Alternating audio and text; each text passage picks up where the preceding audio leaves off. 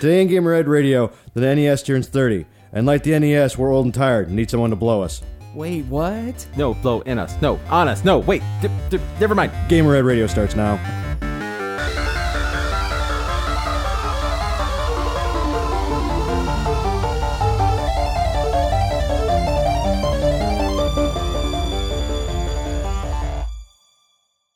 Hey, you. Listen to the podcast. Yeah, we're starting right now.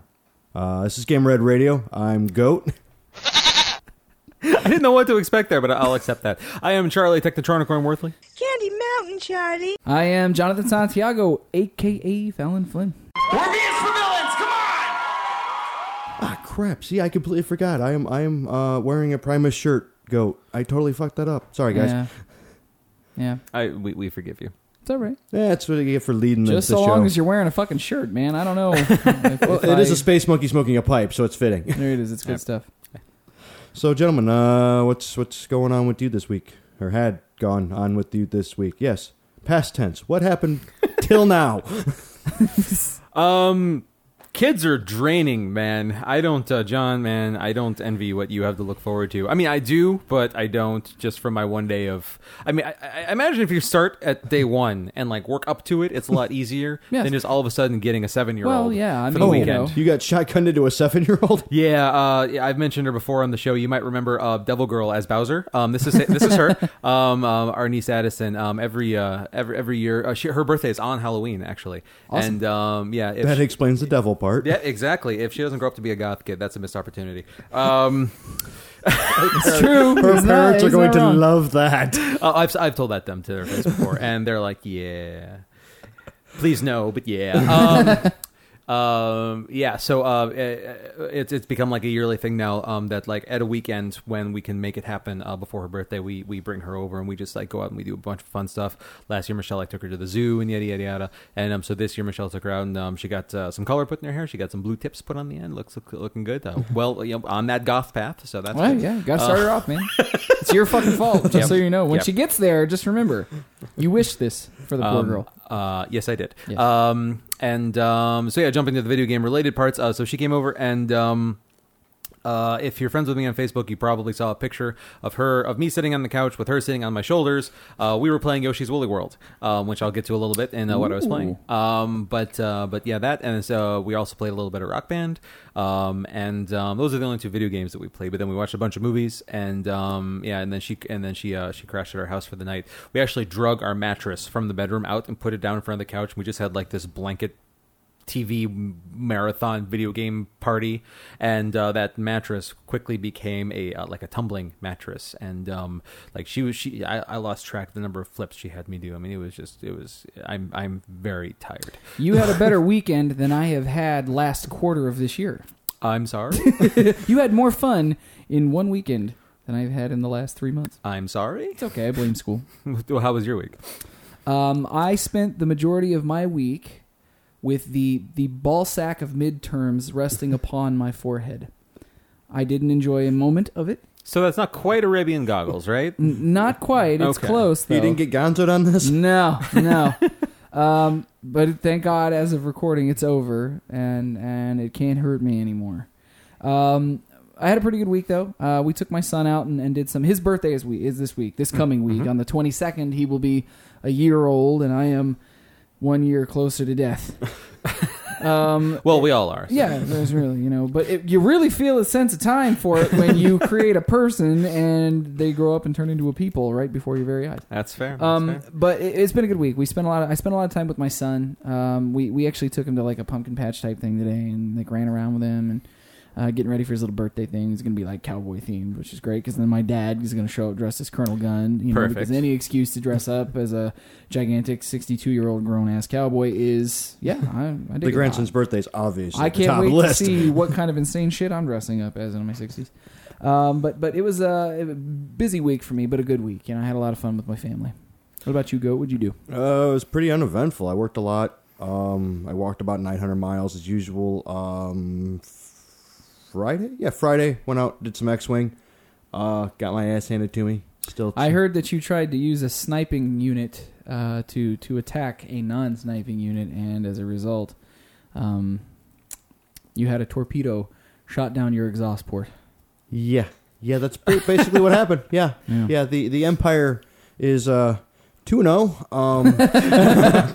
But To be fair, that game is difficult to play. I'm doing well. It's just we went to a different ship size now. We're using the medium ships. We're not into the stupid large the ships capital yet. ships yet. Yeah. Yeah. We're getting there, but we're working our way up, and the base of your ship is how fast it moves. Yeah. And when your base is double the size you're used to, your maneuverability becomes a Crap? little bit mathematically challenged. To be clear for everybody listening at home, we're not talking about a video game version of X-Wing. We're No, talking about the miniatures. tabletop miniature game for X-Wing, which is pretty fucking cool. It's amazing. Does this work on real physics? So, like, if you accelerate, you continue until you decelerate. So, like, you can easily just like drift like past where you want to go if you're not paying attention to your acceleration No. and It's by deceleration. template. You move template and stuff like that. The only time Okay. you drift is if you get ioned. Yeah, it is and you possible lose- to collide too. Okay. Yeah, you Okay. you lose all function of your ship, and it just drifts into space one movement.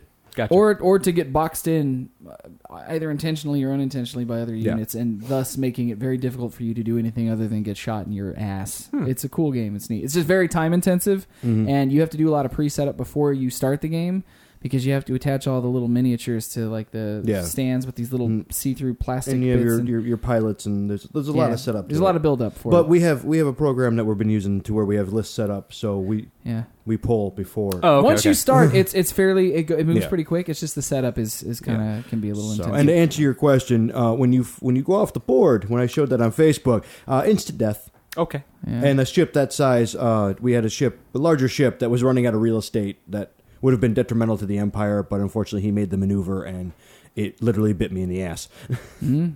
That'll it. Now, shoot, what was I just gonna say? We need to get you guys to come out and play, is what we need. Yeah. I do want to check it out. It definitely sounds interesting. You know, my biggest problem with games like this is the same problem that I have with the majority of science fiction TVs and movies, and that's the fact that it takes place in 2 dimensions. You know, it's like the majority of like Star Trek Next Generation episodes, like explosions happen in a ring. Like, Yeah. why are they happening in a ring and not in Yeah. a sphere? Like, Yeah. it's like when the planet blows up, or whatever. Like the beginning of Star Trek 6, for example. Yep. Like, why is that just happened to be on the perfect plane, that ring of explosion, to hit everything in its path? Yep. That it needs to hit for the story. It's just a little annoying. But so there is no verticality to this game, right? No. It's only on 2 dimensions. It's basically you're basically on an open Sure. game board, and you can float through your game board and you move and stuff like that. Yeah, see, I don't know, man. That bugs me. That bugs the nerd in me. Yeah. But see, it's for dogfighting. So I think once you get into the dogfighting, that third dimension will escape you because you'll be too focused on. It makes sense once Predicting you're, where once you're you're in going. it. Once you're playing it, it doesn't seem to... No, I'm sure the mechanics Yeah. work for it. I'm sure they made it work. I mean, just it's you know, if you're going to go to that much trouble to make something, you know, semi-realistic, it's like you're sort of leaving out an important detail of making it realistic. I don't know. I'm a Well, nerd. I mean, why don't they just put tiny engines in it and make a giant tiny world and have them fly around and we don't have to touch them at all? Well, now you're just talking silly, John. Oh, I mean, I legitimately In play Charlie's that game. in Charlie's game store, it's all holograms, That's it. and no money is to be made That's right. I don't understand the problem with this. With this until concept. you're the owner of the game going, I'm broke. Glad you guys are having fun. Yeah, basically. Still don't see the problem here. Yeah. So in getting back to talking about Vidya games, In a 3D world, what comes out this week? that's right. So on October 20th, gentlemen, we have officially hit the Shitstorm? we officially have hit the fall release window here. October 20th, sit back and relax while I read this list. Guitar Hero Live is coming out on the Xbox 360, Xbox One, PS3, PS4, and Wii U. Just Dance 2016 on the PS3, PS4, Xbox One, Xbox 360, the Wii U, and the Wii. Whoa. The Wii? Stow that. Is it getting worse? Just Dance Disney Party 2 on the PS3, the PS4, the Xbox One, the Xbox 360, the Wii U, and the Wii. Gravity Falls, Legend of the Gnome Gemulets. See, that's not words. I do not accept it. Gemulets, yeah. Unless it's Nemulets, because gnome. I think they're probably doing that on purpose. Yeah. On the 3DS, Either way, it sounds like testicles. Ew. Maybe it is. I don't know. Adventure Time, Finn and Jake Investigations on the PS3, the PS4, the Xbox One, the Xbox 360, and the Wii U. Tales of Zestria on the PC, the PS3, and the PS4. Hasbro Family Fun Pack is getting a disc release on the PS4 and the Xbox One. That was previously a downloadable title. In different, different. You could buy each of like the different board games individually, and apparently now they're putting them all out on disc for the holiday season because money. Life is Strange Episode 5 on the PC, the PS3, the PS4, the Xbox 360, and the Xbox One.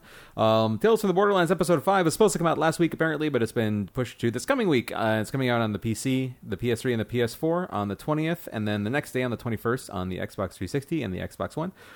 Dragon Ball Z Extreme Butoden on the 3DS. Dang, made up words. Code Realize on the Vita. Forced on the PS4. Oregon Trail Complete Edition on the PS4 and the Vita. It's cross-buy. I don't know. That just blew Goat's mind. Why the PS4 the Vita? It was originally like on the Wii. Why not put it on the Wii U? Look, everybody likes to die of dysentery on every platform. That's true. Dysentery is platform agnostic. Overlord Fellowship of Evil on the PS4 and the PC. Pocket God versus Desert Ashes. Maybe Desert Ashes, but I'm guessing it's Desert Ashes on the PS4 and the Vita. And Primal Carnage Extinction, which is not Primal Rage like I thought it was when I first read it. It's something completely different on the PS4. You got excited for a second. I did, you? in fact. On the 21st, already mentioned Tales of the Borderland Episode 5 on the 360 and the Xbox One. Episode's called The Vault of the Traveler, so I'm looking forward to that. And on the 22nd, Fatal Frame, Maiden of Blackwater, another Fatal Frame game. I didn't even know they were making a Fatal Frame game. Me but the either. trailer popped up for it earlier this week, and it actually looks pretty good. Nice. Yeah. I imagine there's going to be some use of the Wii U gamepad as your camera, because that makes perfect sense. You are completely correct. Yep. And on the 23rd, Assassin's Creed Syndicate on the PS4 and the Xbox One, Legend of Zelda Triforce Heroes on the 3DS, and Warhammer End Times. Another made-up word, I think, is Vermintide on the PC. And then also just a reminder, now that we are in the second half of the month, your free Xbox Live game for the rest of the month on both the Xbox 360 and the Xbox One on their respective platforms is the entire first season of The Walking Dead. Not too shabby. Not at all. What are you guys looking forward to on this list? The only thing I'm interested in, really, is Assassin's Creed, but everybody knows I'm hesitant right now. What surprises me is that they're putting... Traditionally, Assassin's Creed games come out in November. Like that sort of golden window of November just before Black Friday is normally when it comes out. But they're doing it like a month early. I don't feel like they trumpeted the release of this one in October either. But they were concerned about the quality control issues from the last one. But they gave themselves less time to finish this one and make sure that it's done properly. They did cut the multiplayer out of it altogether. There's no multiplayer component for this one, and they said they did that in order to make sure all parties are focused on putting out a finished game. Good. They also killed off their Initiates program very quietly without saying a word because it was, buy our products and use points to unlock things in the game, which people were like, well, I don't want to do that. Yeah, that's fair. John, probably a good idea. You're missing the idea here. So the actual game comes out this month. Yeah. Right? It's going to be busted as shit, so when they normally put it out, the patch will be ready that day.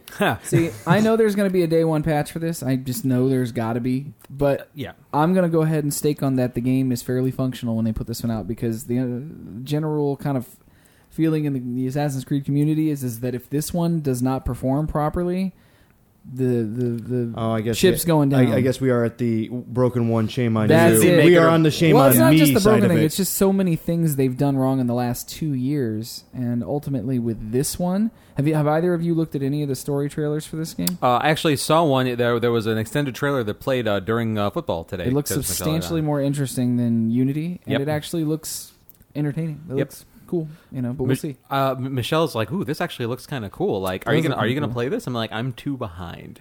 Yeah. She's like, "Oh man, you have to get caught up." Well, well, see you in a couple months, man. See you in the summer. Yeah, exactly.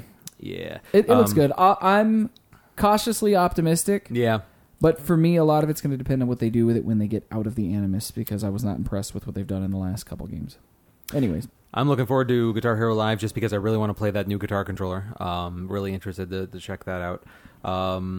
And aside from that, I mean, I'm interested in Syndicate, but as I just said, I'm 2 games behind, so I won't be playing that anytime soon.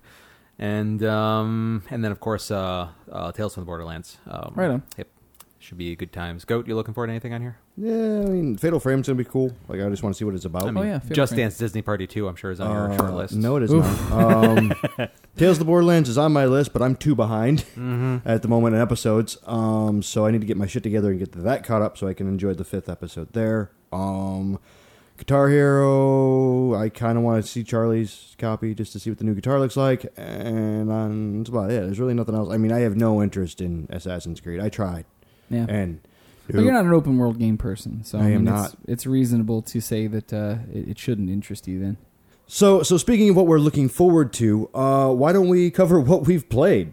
Let's start with Charlie. Woo!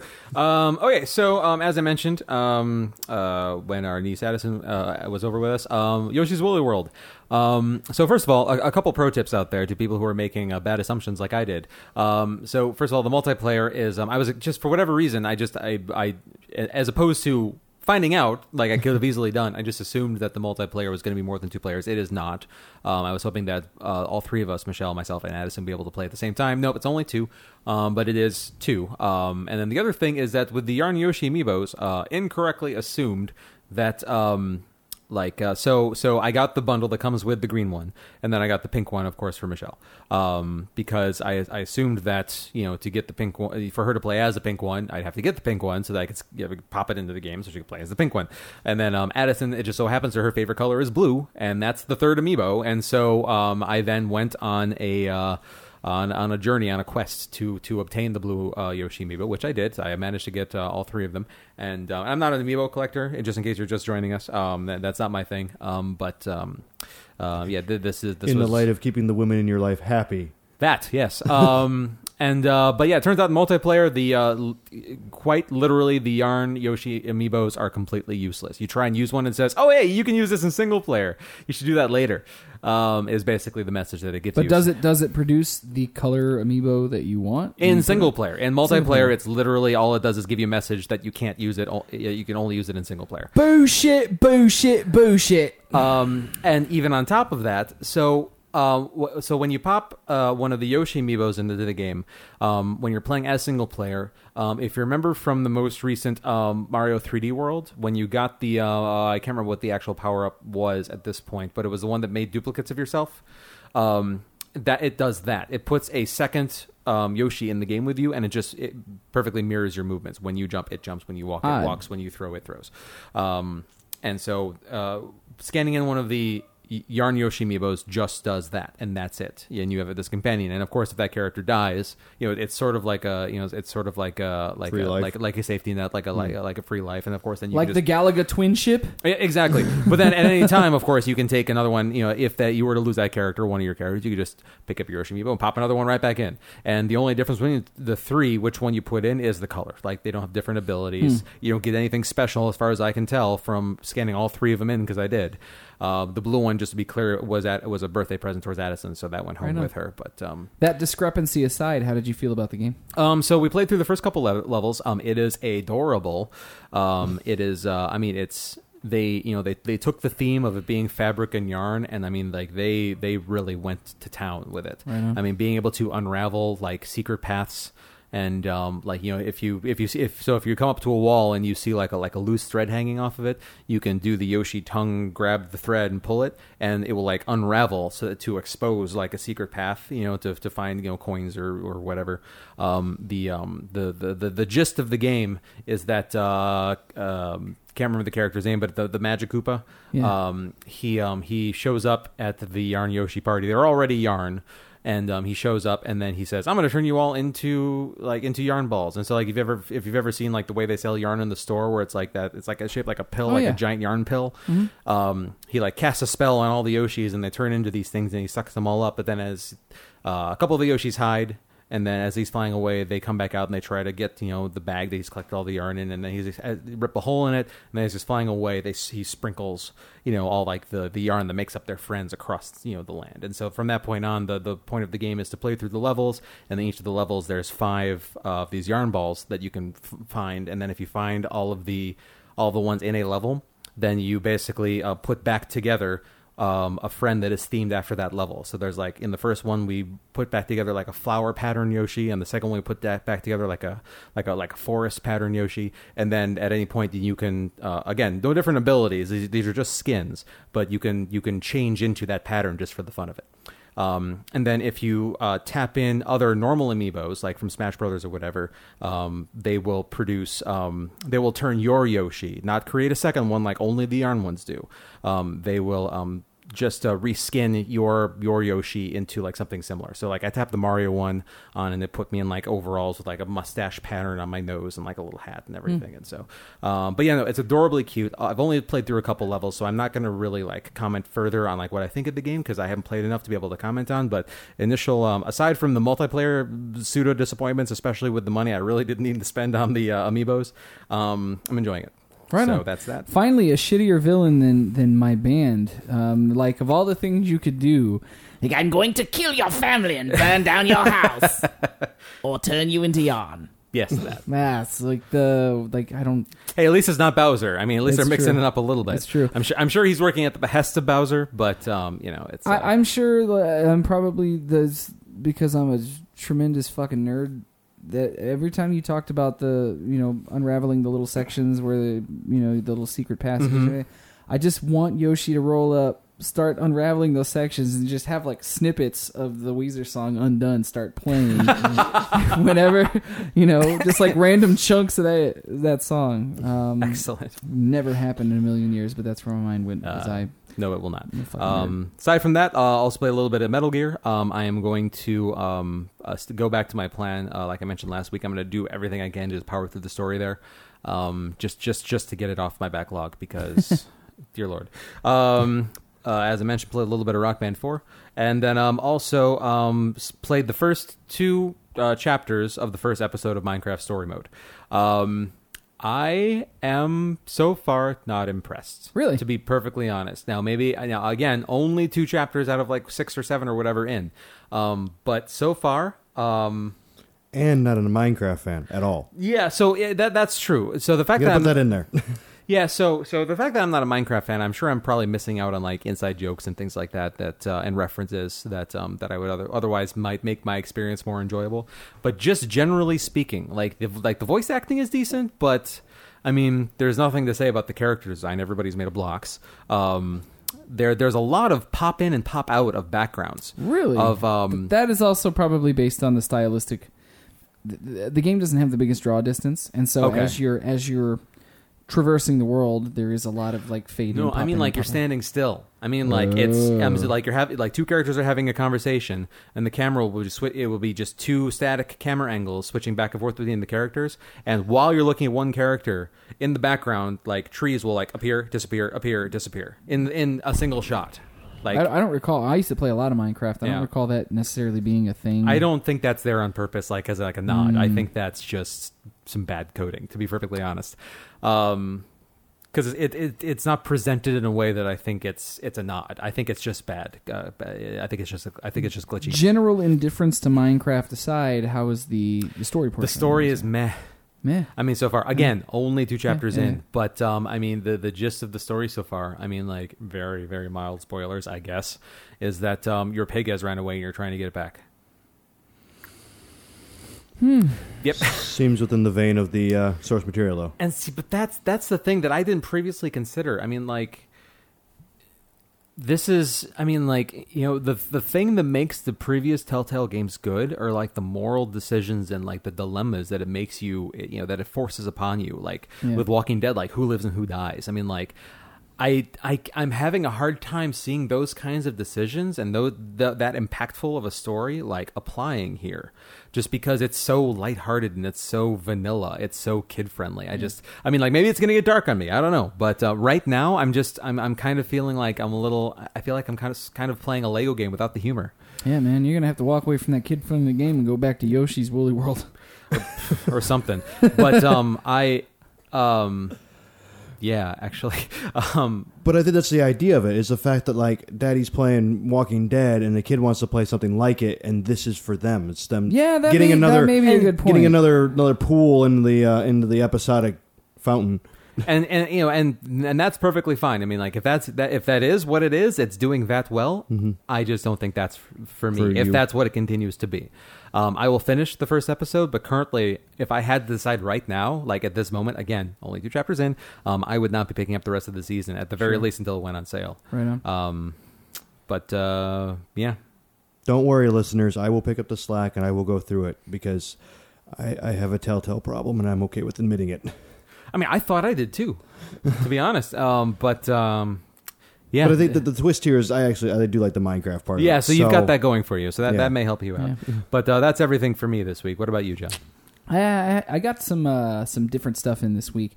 Goat was kindly enough to lend me his copy of NES Remix for the 3DS.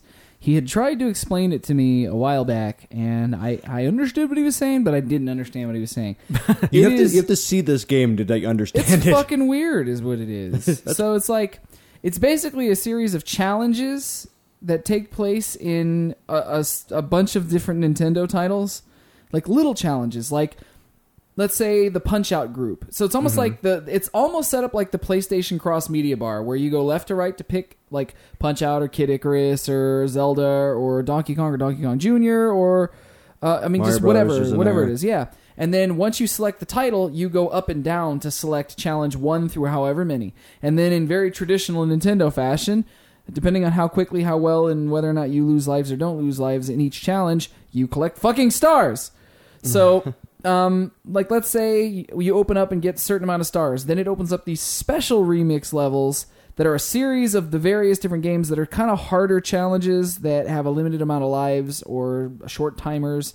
Make it difficult to do. So, but it's really strange because like you launch into like some of the challenges aren't challenging at all. Some of them are like Punch Out. Use a power uppercut to punch Flamenco Joe in his face, or Glass Joe in his face. I did that, and you go and it goes ding ding, and then it stops and it says, "Yeah, you did the fucking challenge. You get 3 stars and shit because you were fast." So it sounds like a WarioWare game almost. It's really strange. And then like you play the WarioWare games? Yeah, I've played them. Okay. But it Like, is without like the a kookiness. variety, but it's like it is a variety game like that. Yeah. But like a variety game featuring 8-bit Nintendo games. You know, so it's really strange. Weird. I did find that it was a like if I had 10 minutes while I was waiting for something for 10 minutes, I did pull my 3DS out while I was waiting for a pizza to be cooked. Like literally at an eatery waiting to carry it out. I just sat there and played it for 10 minutes and felt fulfilled by that. Or you know, I say this a lot, but it's a great pooping game. You know, and I want you to think about that too next time you're handling your cartridge. I did have that cartridge in the bathroom with me while I was pooping. So I've trumped you. This one on tour with me. Ew, gross. I should have known better. I should have known that I was going to be outgunned on this one. Yeah, you didn't think that one but through, so. I enjoyed it. I was fairly indifferent to it. Had you not let me borrow it, I probably wouldn't have ventured forward, and I definitely wouldn't pay more than like $10 for it, even though it retails for more than that currently, and used is more than that. So. I kind of hope, you know, with Nintendo's comments about them moving to mobile, I hope that's the kind of thing they'll end up putting out on mobile, because that sounds perfect for a mobile game. No, it'd be absolutely perfect. That's the kind of format that they would have for anything mobile. I would buy that because that's a $5 or, like I said, $10 game. I'd be perfectly okay with it. I finished Battlefield Hardline's campaign. It was exactly what I needed at a time when I have no fucking time to play anything. It was short. It was like a 6 to 8 hour romp. Each chapter lasted about 40 minutes. Perfect. There were 10 chapters, and it, with the exception of one chapter where it got really fucking weird, despite the mediocre reviews that this game got, I suspect largely because the multiplayer facet, that's why most people bought it, was fairly mediocre. The campaign was actually probably one of the better first-person shooter campaigns I've seen in a while because they were trying to make a police drama. It wasn't just walk into a room and shoot everything up. Actually, I spent most of the game not shooting at anything and trying to arrest everybody. Oh. Because you can. Or you can subdue them passively. Is there, aside from score, is there a benefit to arresting people as opposed to shooting them? There's this neat thing at the beginning of every level before you go in, you see like the dossier for the case you're on or whatever, and there's pictures. It starts out as one guy, but I think it ends up to be a maximum of 4 toward the end of the game as a chapter, where you get this scanner thing that almost looks like the detective vision in Dark Knight. I think I mentioned that last week. You can scan guys, and certain guys come up with they're one of the guys you're supposed to arrest. You can arrest anybody, but if you can manage to arrest these guys without killing them or riling them up to a firefight to a point where you have to kill them, then you unlock parts for guns that you can access in the game or use in the campaign, and achievements sometimes and stuff. I played it pretty covert, but even though there were some stupid things in it, because it's a fucking first-person shooting, drama game, it was pretty entertaining. It felt like I was playing a shitty cop show, a shitty like procedural cop show. It was entertaining. I enjoyed it, specifically because it wasn't about foreign terrorists or it was about crooked police officers and smuggling drugs and doing bad cop bullshit. So it was fun. The fact that they tried to bookend it like a TV show, like I said last week, was really enjoyable to me for some reason. And the production value was high. The game, I don't think I once, while I was playing the campaign, did it dip below 60 frames. Like, it looked nice, outstanding. And some of the facial animations were really good, too. They used real actors. The people who did the voices were the faces. You'll recognize people from this game. You'll go, I know that guy. I've seen that guy. They scan the voice actors? Yeah, Kelly Hu, nice. or whatever, however you say it. She was in X-Men 2. She's in the game, and she plays your partner, and it's her doing the mocap during the voiceover, and they use her face. So it was a pretty enjoyable game in that front. I touched very little of the multiplayer because I extensively played the beta, and I wasn't that impressed with it, even though I like the Battlefield series online. And then when I finished that, I started playing Mad Max. How is that? I'm enjoying it a lot. Yeah. I mean, I guess it doesn't really do anything much better or much worse than the average open world game, but I will say this. The world, despite being a barren wasteland, looks fucking great. And the draw distance seems like it goes on forever. There are sections when I was looking at it from a cliff or a hillside where I was like, oh man, that background looks great. I wonder who painted that. Oh wait, that's the fucking landscape. That's not painted. It looks like you can drive forever in this game. The map is pretty large as far as I can tell too. But what I enjoy about it is they built in scavenging and survival needs. Like, your health is tied to your water. You have to drink water a lot to stay healthy. But there's very limited water, and you can fill the canteen up in little areas where you find water, and you can give water to passerbys that are starving, and they'll give you tips on where to find hidden things. You're constantly looking for parts and scrap to upgrade your car with. This may be the open world game that Goat might like. This game's got a lot of goat in it. Really? Got a lot of, it's surly, it's salty, it's about driving fast and crashing into things, and yeah, it might be. I mean, it is, and you've got this weird little companion. They did some smart things. Your car, when you're out in the wasteland, starts off just being a car. You're just driving, but then they keep adding layers to it. And I'm really early in. I'm probably only 2 hours into this. You've got this little companion named Chum Bucket that stands in the back, and he's this crazy, he's deformed. He kind of reminds me of the character from 300 that wanted to fight with him, but he was deformed and they wouldn't let him fight. Yeah. He reminds me of that guy. He's a very similar kind of character. He is a brilliant mechanic, and anytime you stop moving, let's say you get into a tussle with a couple cars and they smash into you and you smash into them, and there are moves where you can dart to the left and smash into them to do damage, and you can do nitrous boosts to crash into them and cause damage. Anytime you stop moving, if you hit up on the D-pad, he'll crawl out of the back of the car and start fixing it in real time. Or let's say I got into a fight where these two cars attacked me, these two Warboy cars attacked me, and my car was on fire and on the verge of explosion. So I dove out of it, and it skids out, and he's still in the back holding on for dear life. Well, the two cars, of course, turn their sights on running me over. If you're not in the car and the car has damage on it, he gets out and starts fixing it anyways. So I'm dodging and rolling out of the way of being run over, and I pull out. You can do these quick attacks with a shotgun, but you get very limited ammunition. And you can target a tire or a gas tank or something, and the one car's charging me. I double tap B, and it fires at the tire and blows the tire off, and they have to get out of that car. So then I'm fist fighting with these two Warboys while the other car is trying to run me down. And it's a really, the combat system is straight up Arkham Knight. Okay. It's, press Y to counter, and then if you played that, you can play Mad Max, but it does feel visceral and brutal. There's a lot of scrap collecting, and you can upgrade bases, and you get a dog companion named Dinky D. The dog helps you. The dog can scout out certain things. Mines. If there are mines out in the desert, he'll bark at them, and it marks them on the map. You can get a sniper rifle and fire from the back of the car, and like there's all these things that as you upgrade it, it gets better and better. You know. I'm sure it's not, but I can't help but wonder if Dinky D is like a nod at Double D, or DD, I should say, the dog from Metal Gear Solid 5. I wonder. Oh, you know what? No, actually, I think the Dinky D reference is if you've ever seen the original Mad Max Road Warrior. Long time ago.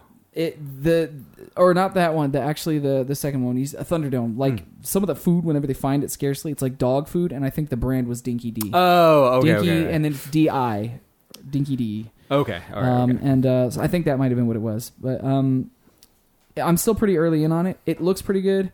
A couple of odd animations. The jumping is worthless. I don't even know why they put a fucking jump in. And it's mapped to left trigger, so it feels completely out of place. Oh, that's weird. You'll be pleased to know that while you're driving, left trigger does break, though. Like, God. The handling on the cars starts out really shitty, but I thought that was just how, like, bad physics program, but as you upgrade the car, the handling improves, the traction improves, and, you know, but some games just have bad fucking handling on their cars. Yeah. This might be my Arkham Knight. This might be. It's salty and angry and gritty, and it's about car-based. fucking it's about upgrading your car. Don't expect like, you know, this is not Gran Turismo in the Forza desert. levels of customization. Oh, no. The guts of your engine. It's very arcadey, but it's fun, and the cars feel weighty and they sound tough, and there's a lot of cool things you can do with it. I recommend it for you for sure. I recommend it for you. I think Charlie, you would like it. Sounds like it would. Voiceover work is questionable. I don't really like their character model for Max either. He doesn't look right to me. He looks too wimpy to be Max to me. He just looks like some dude.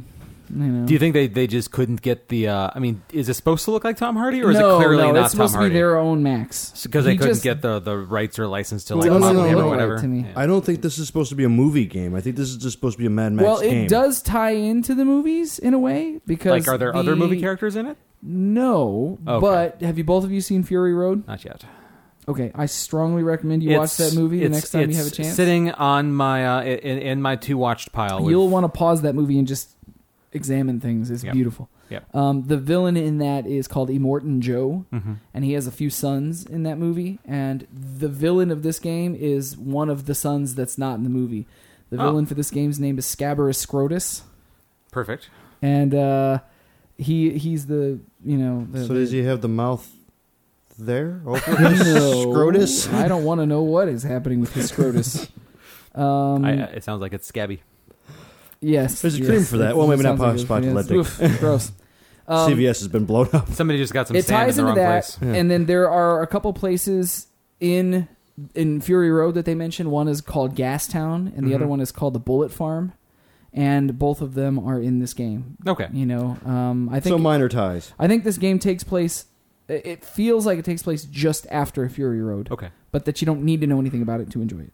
So, as far as there are no other characters that I know of that are in the game from previous movies, but it's good. I recommend it highly. I played a very small amount of Star Trek Online, just because I get the itch every once in a while, and I think that was it for me this week. Is that free to play at this point, or do you Entirely free to play. Yeah. Okay. Yeah. Cool. Why I would recommend it, even though you're not an MMO guy. I suggest you play. It's not going to happen I know. See, why would you tell him that? I suggest you play it. because I don't have time to play MMOs. Like that will not happen. Real quick, just side mention I want to throw in there just before we get too far from my list, just before we jump over to GOAT, that you made me realize is that just with my thinking about Metal Gear and DD, Metal Gear scolded me for going a while between play sessions when I came back to the game, because it was probably about maybe a week, maybe 2 weeks between when I played it the other day, but since the last time I played it. And Ocelot radios me and he says, "Hey, you really want to make sure to come back to the base every now and then. Like, Dee needs to see you every now and then." And then I came back and like the dog like ran up to me like he hadn't seen me in weeks, and he's like, "Oh, he's very excited." And Ocelot was like, "Yeah, try not to stay away too long, okay? Like we miss you around here." And I was just like, "Oh, God, I'm sorry."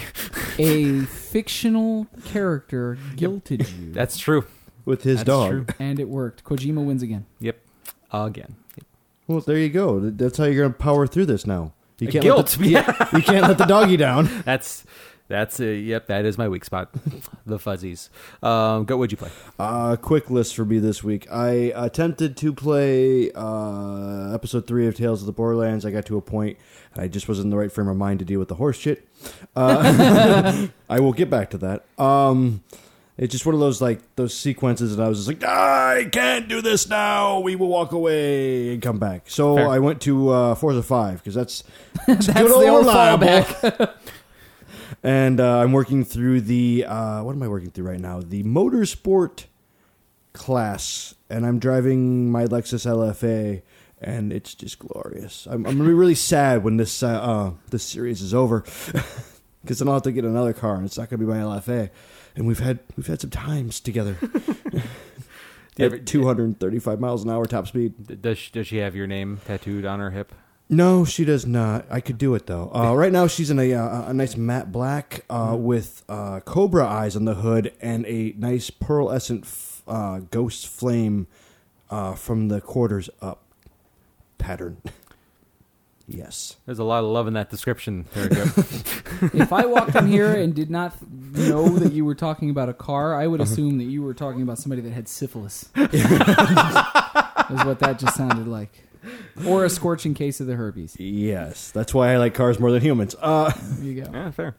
And then Frozen. That stupid fucking Frozen game is sucking my life soul away. I am my stuck. God. I am now stuck at level 44.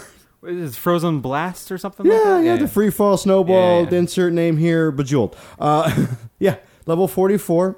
Okay. It's actually become a habit now where I'll go through and run through my lives and try to progress in that game, and then I'll go do something else. Is this snappable? Can you snap this like while you're watching TV or something? Negative? I take it you wish that you could? No. Then you would never fucking leave the house. No, because I would be forced to spend money on it. Right now, I go through my lives, and it's like, you want me to buy more? And I'm like, Oh, no. it's got the live and timer I'm like, on it. and Got it. we're done. Okay. Thank One of you my for that. favorite things is the anomaly that is Goat, because he'll talk about walking away from Tales from the Borderlands, and he'll talk about just like completely disowning Arkham Knight, but he's like, I'm gonna go play me some fucking Frozen. It's mind-boggling. You fascinate me, sir. I don't play by the normal rules. You don't. No one has ever say. thought that you have. No. Like Forza and Frozen, like that's where I'm at right now in my life, and I need to get back to Kingdom Hearts. But my problem is I know how long that game is, and I don't have the time to invest in it right now, and I don't want to sell that game short. I really don't, because I know it's a great game and I want to enjoy it, but I'm like, I can't just kind of like piecemeal this thing together. Yeah. That's just not going to do Kingdom Hearts any justice. So that's why I'm kind of like, all right, I'll get caught up on Telltale, and then like fucking Minecraft's coming out, and I'm like, all right. You just want to I'm sit gonna- down and power through that and nothing else, or just not do it at all. Huh? Yeah, like I need like a week off free, which is good luck on that dream to get that done. But I will. I just don't know when. So I've kind of put that back on the burner for now, because I'm not far enough into where it's detrimental. All right. So, which sucks, because I kind of want to get back to it. It's like Witcher. Witcher's sitting on my shelves looking at me too, and I'm like, oh hell no. Okay. But with that, I guess it's on the news, isn't it? Yes, that would be next. Okay, so let's do some news.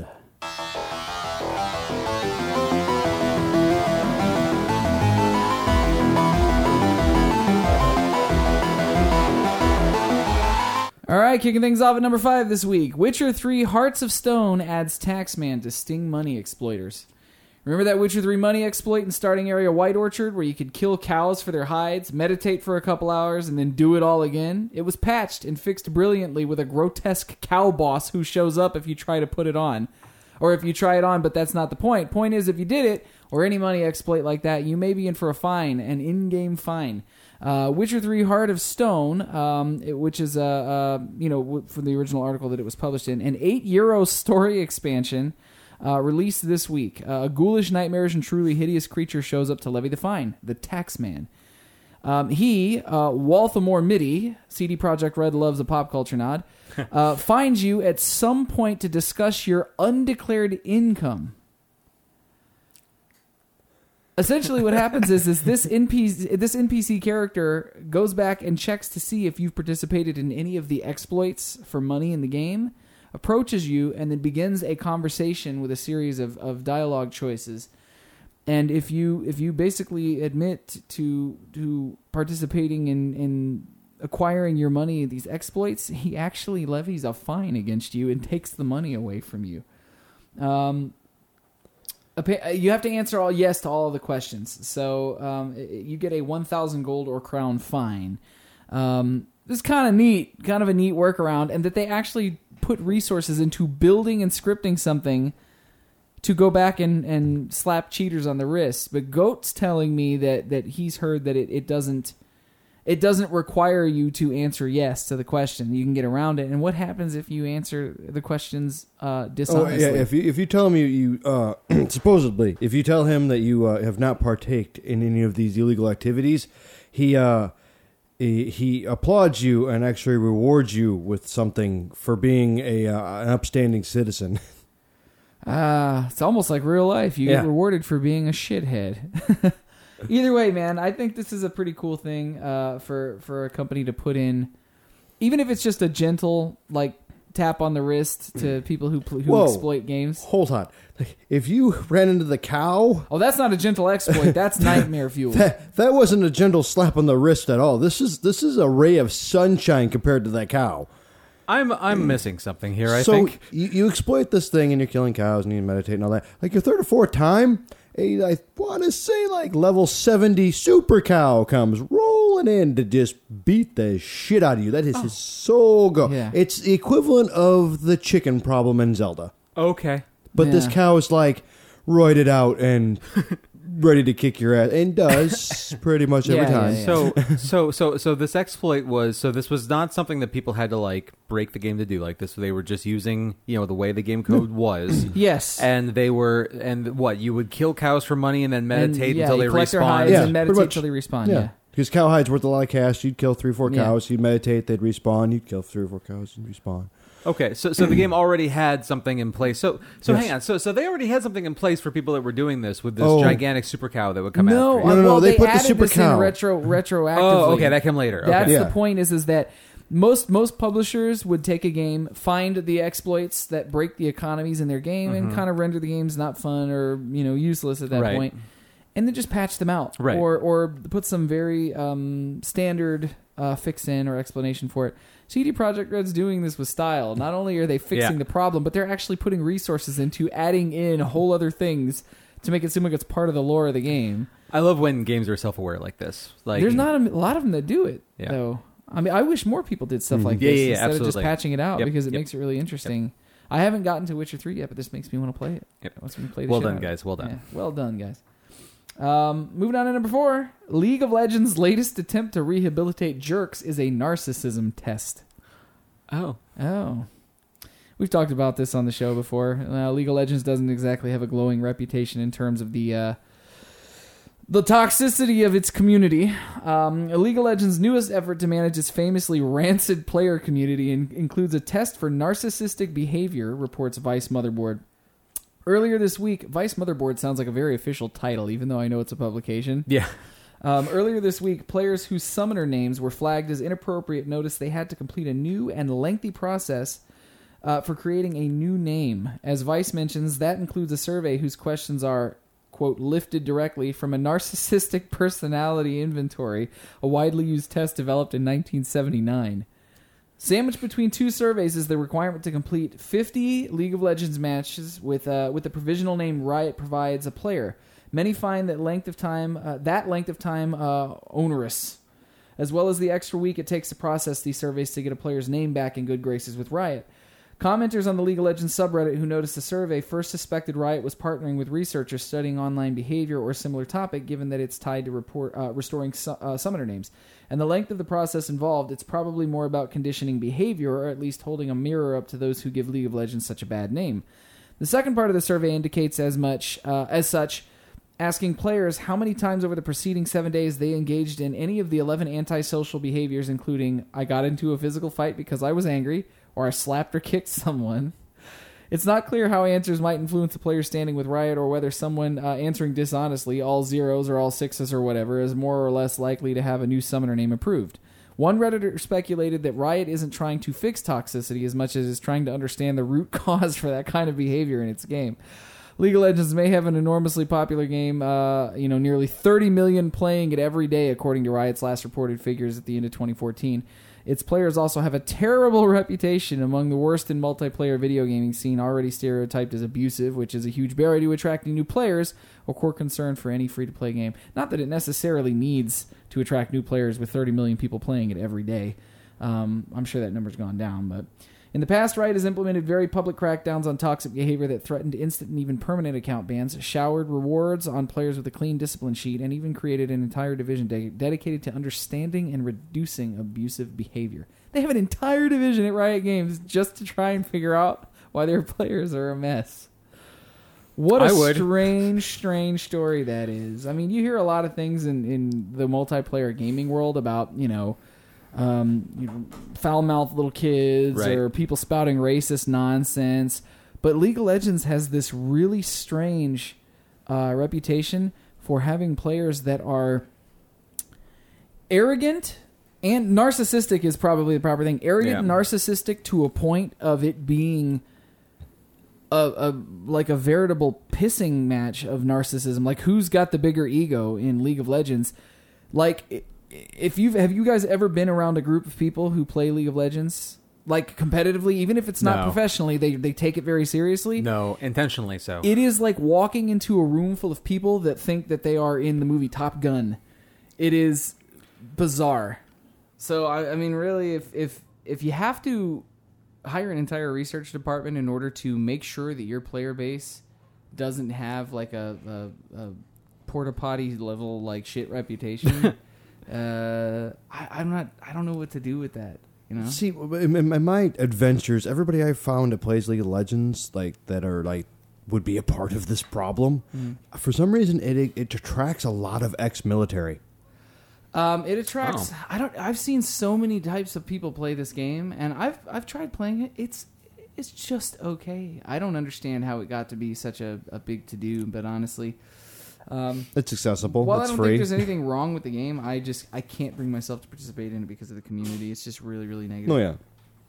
So, here's hoping they figure out, maybe they'll crack the code on why people are so douchey when they're playing competitive multiplayer games.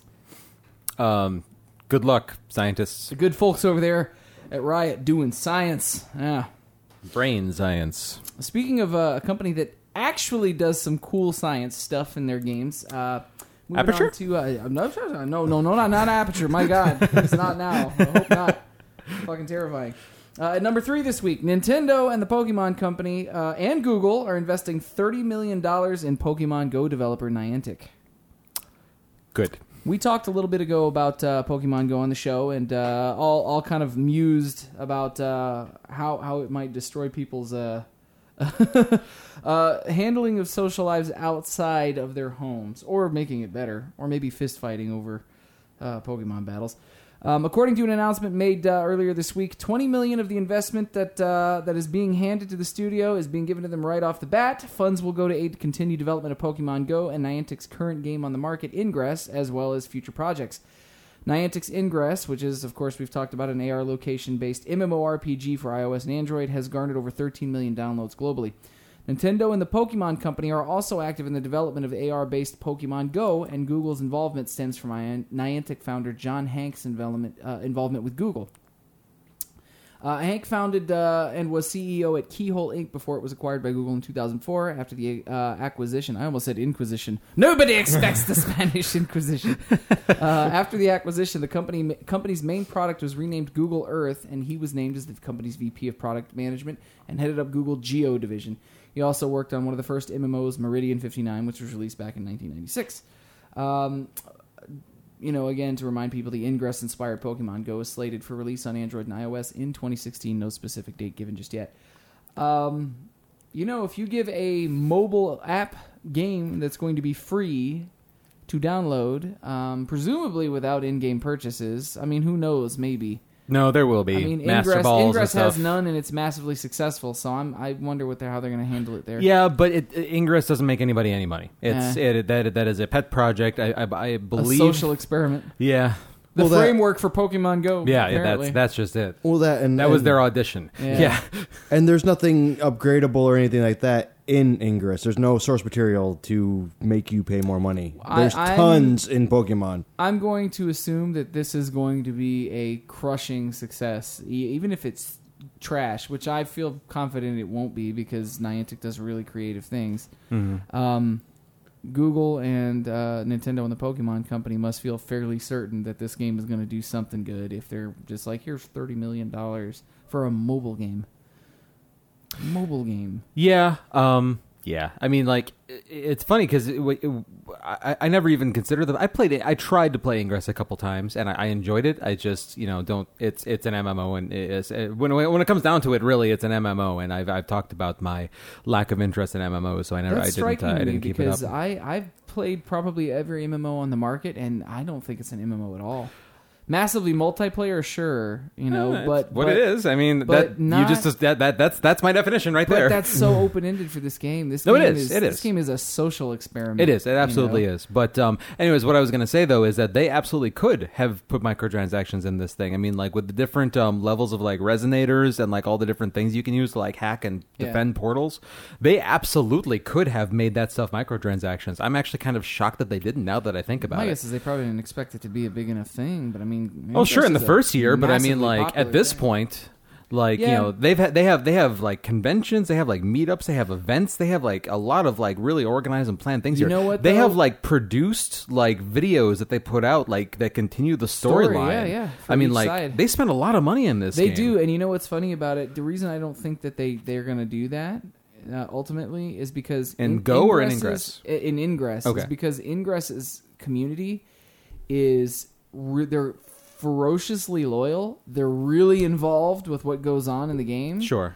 And they are the type of community that if they think that you're fucking with them, they'll walk away from your game. They'll just stop playing it. All right, that's fair. They're one of those, man. They're fanatical. The group that I played in was like a Midwest, specifically like Northern Illinois group, and there were probably 150 people in that group, and they spoke like I had to turn notifications off in Hangouts when they were using Hangouts because I'd probably get 400 to 600 messages a day in that group. Like they were actively like, where are you at? Let's go here. Let's hack this. Let's do that. Let's coordinate this. I've got. It wasn't just chatter. It was actual like. No, it was a data feed of what was happening. Oh my god! In the northwest suburbs of Chicago. That's crazy. So it was pretty crazy, pretty active.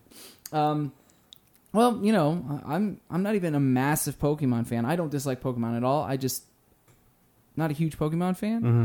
I even want to play this. I'm curious to see what they do with it. So I will absolutely check it out. Whether or not I'll keep up on it, probably not. But I'm definitely curious enough to experience it, to know what I'm talking about, to be able to talk about it. Well, $30 million handout makes me feel like it might be something to look out for. So we'll find out. Yep. All right, moving on to number 2 this week. Listen carefully to this, because I had to read it twice. Metal Gear Solid 5: The Phantom Pain made over twice as much as Avengers: Age of Ultron on launch day. On their each respective launch day of release. Launch day sales of Metal Gear Solid 5: The Phantom Pain is worth over double that of Avengers: Age of Ultron's opening day. Not total sum, I'm talking about opening day. Okay. According to the new Adobe Digital Index report, Metal Gear Solid 5: The Phantom Pain made $179 million worldwide on its first day of sale. That's over twice as much as Avengers: Age of Ultron's opening day box office earnings. Can we get a round of applause for great idea, Konami? That's right. Great idea to just can that whole idea. Yeah, nobody wants to pay, premiums. Nobody wants to buy games that don't have tons of microtransactions. Nobody wants to buy a complete or finished game. Nobody wants to wait for a game to be finished or complete anymore. And everybody's playing mobile games. That's where it's at now. Nobody gives a shit about story-rich video games. Hey, John, everything you just said is a lie. It is a fucking lie. Man. They were right, though. They were right. $80 million to make a game definitely isn't worth making another $100 million. While I am thrilled for Hideo Kojima that this is the case, I'm also sad for him because he's been ousted. But the biggest beef that I have with this is that the sort of very small amount of reports we've gotten from inside Konami, the reasoning for this happening is there was a managerial shakeup at the top of Konami And the person who is in charge, one, does not like Hideo Kojima, does not get along with him. Two, thinks that this game had an $80 million budget, okay? Thinks that an $80 million budget is absurd for a video game and that high-value, high-production video games are the way of the dinosaur and it's too much money to invest with too much risk. Fuck you. How much money did you take in past that $80 million investment? What is it, $179 million? You made $100 million in a day. Konami, I mean, that doesn't count whatever it was they spent on promotion for the game, which was pretty significant. But still, I'm going to assume they took an at least $50 million profit. It's going to power every mobile game they make for the next 5 years. And that's on top of the profit they brought in on Ground Zeroes. I mean... Oh, my God. Whoa. And that's on top of the profit they brought in on day 2. This is just day one. Yeah, absolutely. Now, here's something that's interesting about this report. The number that's being reported by Adobe Digital Index takes into account revenue, but it's not clear if it's taking into account digital sales. It's still a huge amount considering the difference in production budgets between the two, $250 million for Age of Ultron and $80 million for The Phantom Pain. The gaming industry is a lot bigger than most marketers realize, Tamara Gaffney, principal analyst and director at Adobe, said. These games get more social buzz on opening day than most movies do, and the revenue for one of these top games this year outdid the highest-grossing movie, Start, which was Harry Potter and the Deathly Hallows Part 2 with $91 million, by nearly double. Konami's future in AAA games development is unclear. On one hand, reports continue to claim that publishers abandoning the industry to focus on its mobile and pachinko divisions. On the other side, Konami keeps denying these reports. All that being said, comparing movie opening day revenues to that of games remains a little bit disingenuous because movie tickets don't cost $60, and despite ballooning game production costs, they're still nowhere near as expensive as even the mid-tier summer blockbusters. Which kind of takes me back to, if you can drop $120 million on a 2-hour movie and spend $80 on a, according to my brother, 200-plus hour video game as a piece of entertainment, and it make you this much money in a single day, Metal Gear Solid has, in my estimation, and even now still proves that everybody will enjoy and wait for and purchase at full price a premium finished product. Not only that, my bet is that so many people were willing to shell out money on day one this quickly because they knew they were going to get a finished product. Standards have slipped so low that people are actually excited to get a finished fucking game, and they know they're going to get one from Hideo Kojima. So, not just to pat Metal Gear on the back, even though I think the series deserves it in general. Please take notes. Yeah. Other developers, finish your games. No more fucking DLC packs. No more fucking pre-order bonus bullshit. Just put the goddamn games out and finish them like you used to 10 years ago. Yep. Go. So I'm going to predict 2 things. Kojima's going to get picked up by somebody else. Oh, yes. Because they just seen that money and was like, uh-huh. And 2, I see probably a drastic management change in Konami soon if someone doesn't agree with this nut job's ideas. Honestly, I hope Kojima just strikes out and starts his own fucking studio and just does good things there. That's the thing. I don't want him to work for somebody else. I want him to do what he does. You want Solid Snake Studios? Yeah, yes. I don't think he can name that. Yeah, unfortunately, I'm pretty sure everything Metal Gear is owned by Konami, so I'm pretty sure he... Yeah, I don't... he could just name it Iroquois Pliskin, which is a reference to one of the other names. Iroquois Pliskin. Or like, what's the opposite of a fox and a hound? Just the opposite of those two things. A bunny and a cat. Dog Cat Studios. It doesn't mesh properly. I don't know. Doesn't seem like the way to go. I don't know this for sure, but I'm almost certain that Konami is publicly traded. Yeah, I mean, even if they're not, the rest of the board, the rest of the people that run the company, I'm sure. We know they're publicly traded because they removed themselves from the New York Stock Exchange. Oh, right. That's right. Absolutely. So they're not traded in America, but I'm sure those will traded in Japan. So shareholders will have something to say about this. I'm pretty sure. And I hope Kojima starts $100 million box studios as a very giant middle finger to Konami. I like it. I kind of hope that you actually right there's your answer. Here's what's going to happen. To me, this sounds, without on the surface, to me, this sounds like a gigantic screw up on Konami's part. Shareholders are gonna find out about this, and they're gonna respond. And here's hoping that Kojima starts up his own studio, or at least gets involved with another studio that'll let him do what he does. And they will be publicly traded, and everybody that owns Konami stock is gonna sell it, and they're gonna go over to the other side. I and want him to do something awesome Yeah. that will rub Konami's face in the proverbial dog poop of their failure. There you go. Perfect. Maybe Silent Hills, if that's available. Speaking of potentially odd dog poopy failure, number one this week, sources suggest Nintendo NX is a fusion of home and mobile hardware powered by industry-leading tech. I joke, I don't really want the NX to be dog poopy failure, but this sounds like it's not going to be any less strange than the last couple of attempts to do something strange. Development kits are already in the hands of third parties, so they, some of these credible sources, quote, credible sources, may very well be people who have had their hands on the dev kits and know what they're talking about. Wall Street Journal is the one who originally reported that the Nintendo NX development kits have been issued to third parties and that the system itself will indeed be the much-rumored combination of domestic and portable hardware. Citing sources close to the matter, the report speculates that the Nintendo, I just sounded like my mom. Citing sources close to the matter, reports speculate that Nintendo could launch the NX next year, given the current, quote, softness of the 3DS and Wii U systems. The same sources have apparently confirmed that the console will be made up of a domestic unit, which plugs into your television as normal, but would also ship with, quote, at least one mobile unit, which could be taken away from the main system like a traditional handheld console. Fearsome specs are also hinted at. The exact shape of the NX hardware isn't yet clear. People familiar with the development plans said Nintendo would likely include both a console and at least one mobile unit that could either be used as in conjunction with the console or taken on the road for separate use.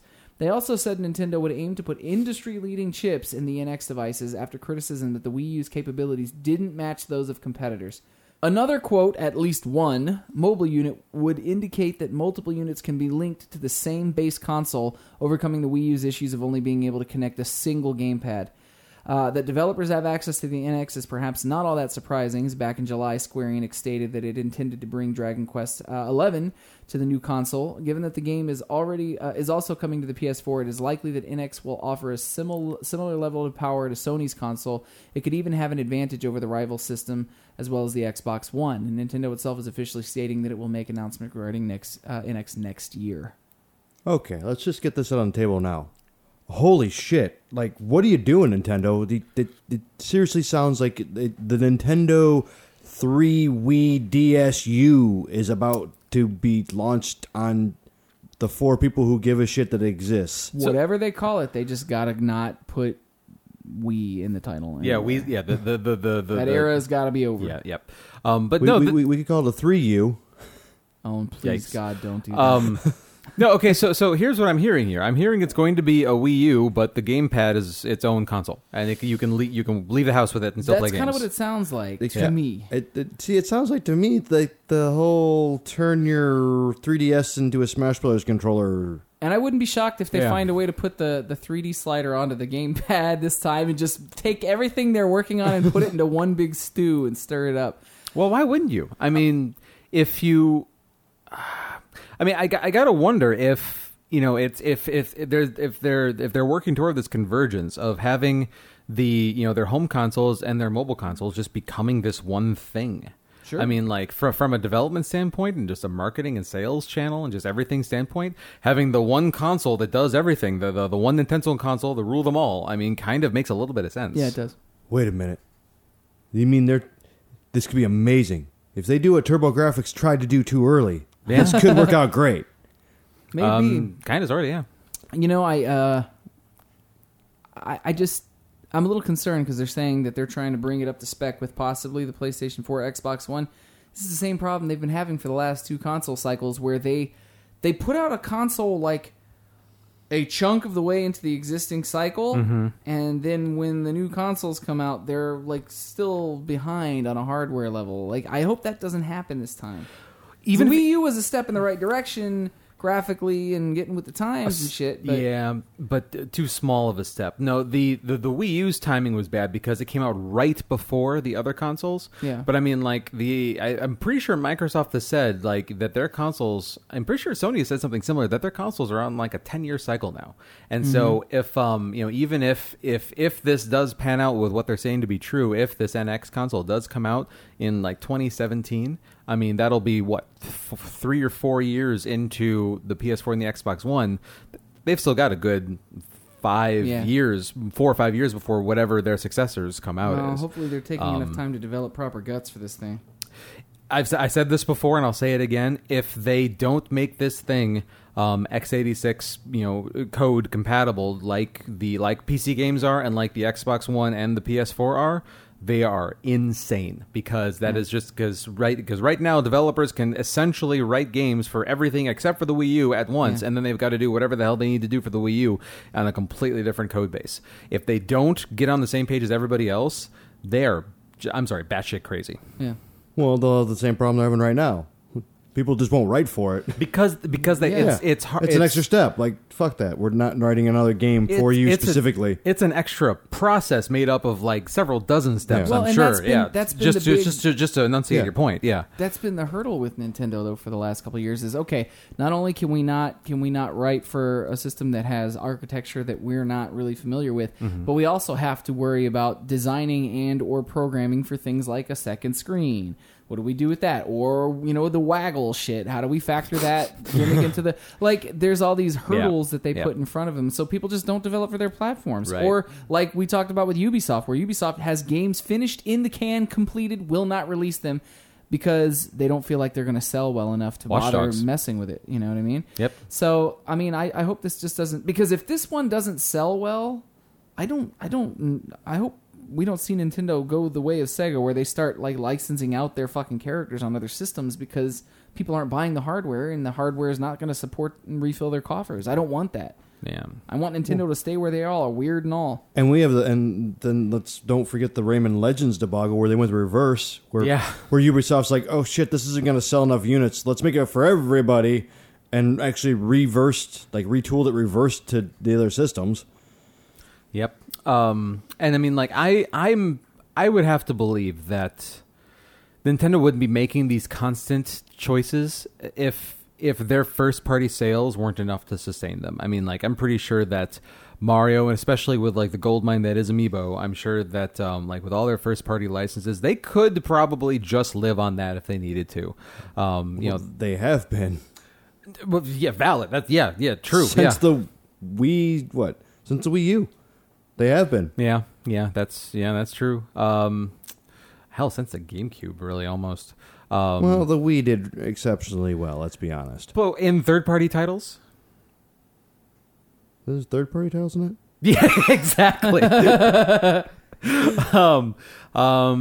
Yeah, GameCube was like the last. Resident Evil and all that crap. Yeah. Mm-hmm. Well, there was Resident Evil on the Wii that nobody liked. Yeah, exactly. It was a rail shooter. Nobody liked it. Yep. Zombie U. Yay.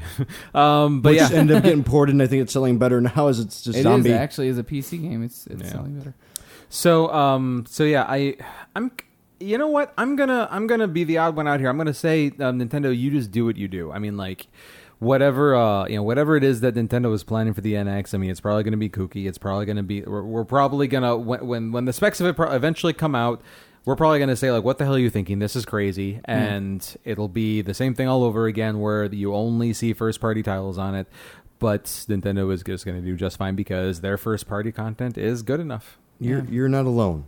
Like, I've gotten to the point now where Nintendo is the crazy uncle with the garage full of fucking... It's the Rick of fucking gaming right now. No, don't get me wrong. You're not the odd man out. Just because I want them to keep staying weird. It's part of what has become what makes Nintendo Nintendo. Yep. And they're really, honestly, for all their weirdness, they're really the only ones of the big three that try to innovate, even if it comes off weird. But when I say I hope they do something that sells well this time, because I'm afraid if they do something weird or just drift farther off into weird, that no one's going to buy it, and then they won't be able to continue. It'll be a Dreamcast thing where they just can't continue to Right. The money's produce out. anymore. Do one to refill the coffers and then get weird again on that money. That's All what right. I want. That's fair. You know. Yeah, I mean we're deep into Virtual Boy territory. Let's slam out a 64 real quick Yeah, that's true. and get back to black. But just to be clear, don't come out with cartridge games. No, don't no, do that. No, we're Let's not past get that. crazy. We're past that. I mean, go full digital if you have to. If Goddamn you want to go into video the game hipsters and their cartridges. But I don't know.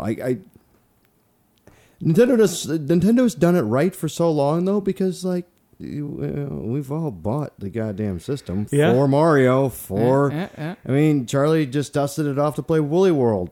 Yep, When's the that's last time you played it before that? The last major Mario title. Captain Toad's Treasure Tracker. Yes, So yeah. that is accurate. So every time they put out a game, you're like, oh, I know that guy. Yep. All right, let's see what this thing does. Yep. The only thing that I want Nintendo, seriously, to get with the times to everybody else, fucking achievements. I don't care what the fuck you call them. Just See, achievements. I'm fine with them not having achievements because it's, to me, what I like about playing a Nintendo title is sit down and it's not about multiplayer, it's not about DLC, it's about just enjoy the experience in the game they've built without feeling all these weird, like, pokey pressures that try to force you into doing things. I love achievements. I like them a lot, actually, and trophies. But I like having a place to go where I don't feel the pressure of those things. That's true. I just kind of want, like, I mean, I got a tracking record of all the things I've done and all that shit. So do I. Save files and memory cards. Yeah, in other places. But I'm saying like Miiverse and all that. Like, like they don't have to be huge. Just kind of shove them in a corner of Miiverse. You know, like, hey, you finished level 7 and insert Mario here. Yeah. Somebody can go in there and be like, oh, okay, see how far they are in the game. Yeah. Speculation abound. I'm sure we're going to talk a lot about this as Oh yeah. as the news comes out for it, especially since it's not that far away. Yep. But at any rate, we're going to switch gears a little bit and talk about video game charities coming up for our feature.